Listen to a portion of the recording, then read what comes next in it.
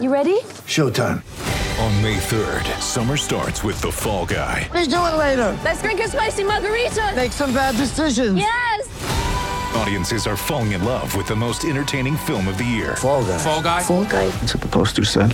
See Ryan Gosling and Emily Blunt in the movie critics say exists to make you happy. Trying to make it out? Nope. Because I don't either. It's not what I'm into right now. What are you into? Talking. Yeah. The Fall Guy. Only in theaters May 3rd. Rated PG-13. Ladies and gentlemen, let's go downstairs and inside the coach's office. You know, my mind is on our team. Right before tip-off, here's David Locke with head coach Quinn Snyder. It's the Quinn Snyder Coaches Show. Ready? Welcome back to the United Center. Time for the Quinn Snyder Coaches Show with head coach Quinn Snyder as we get ready for the Jazz and the Bulls. And before we dig into this game, coach, as you sit here with your NBA G League sweatshirt on, Martin Schiller was just named the G League Coach of the Month. What's the job he's doing down there, and how important is it to the organization? Well, it's tremendously important. And as you see the evolution of that league, you know, into the G League, where it's, you know, it's sponsored by Gatorade, it's an entity in and of itself in the sense that there's a dual purpose. And, you know, really the primary purpose is to develop. The NBA teams own those franchises, and they're in business to develop players.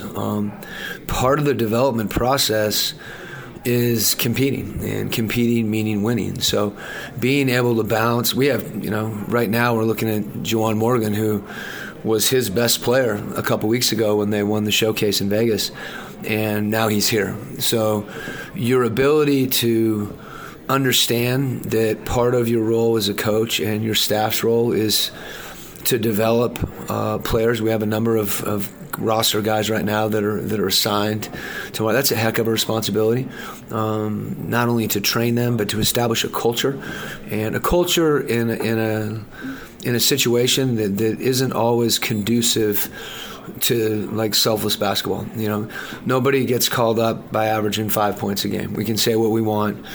So getting guys to play together, to play selflessly, to still pursue their individual goals and develop and, you know, improve their skills and their bodies and all that, while at the same time, you know, merging that group and managing to win games and compete collectively is something obviously I have a great deal of respect for, and we're really thrilled that Martin, you know, has been recognized in that way. He runs in his group, you know, our draft workouts, and that's something that's evolved over time.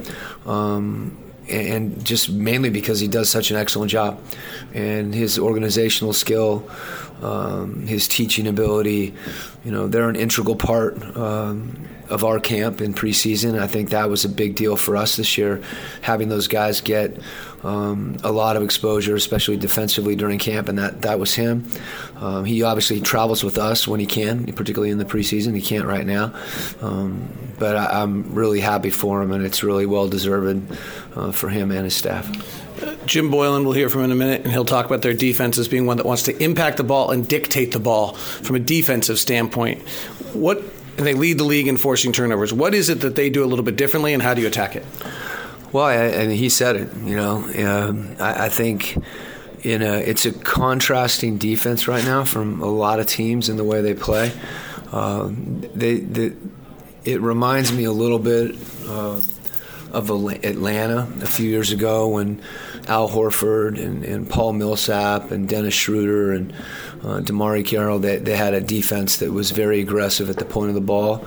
Guys with really good hands, mobile bigs, and big guards. You know, when you look at Dunn and Levine, you know, Wendell Carter able to move his feet, Markkanen out there on the floor moving their feet, and they shift, and it's a little bit similar to maybe not quite as aggressive as we saw OKC last year with, you know, Paul George and Westbrook and, you know, Steven Adams up at the point of the screen. But that is similar in the sense that, you know, they attack you, so to speak, especially on a relative basis to what we're seeing in the league with a lot of bigs that are back. And it makes sense to me with their team.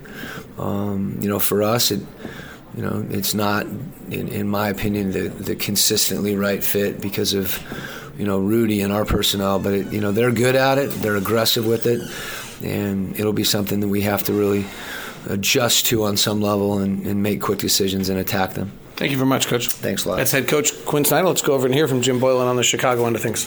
Yes. How are you? Good. Nice to see you. Yeah. You have some uniqueness to your defense, particularly with the league trending in some other ways. Yeah. What are the principles that you believe in and why you play that way, and what is the signs it's Well, working? we would like to impact the ball.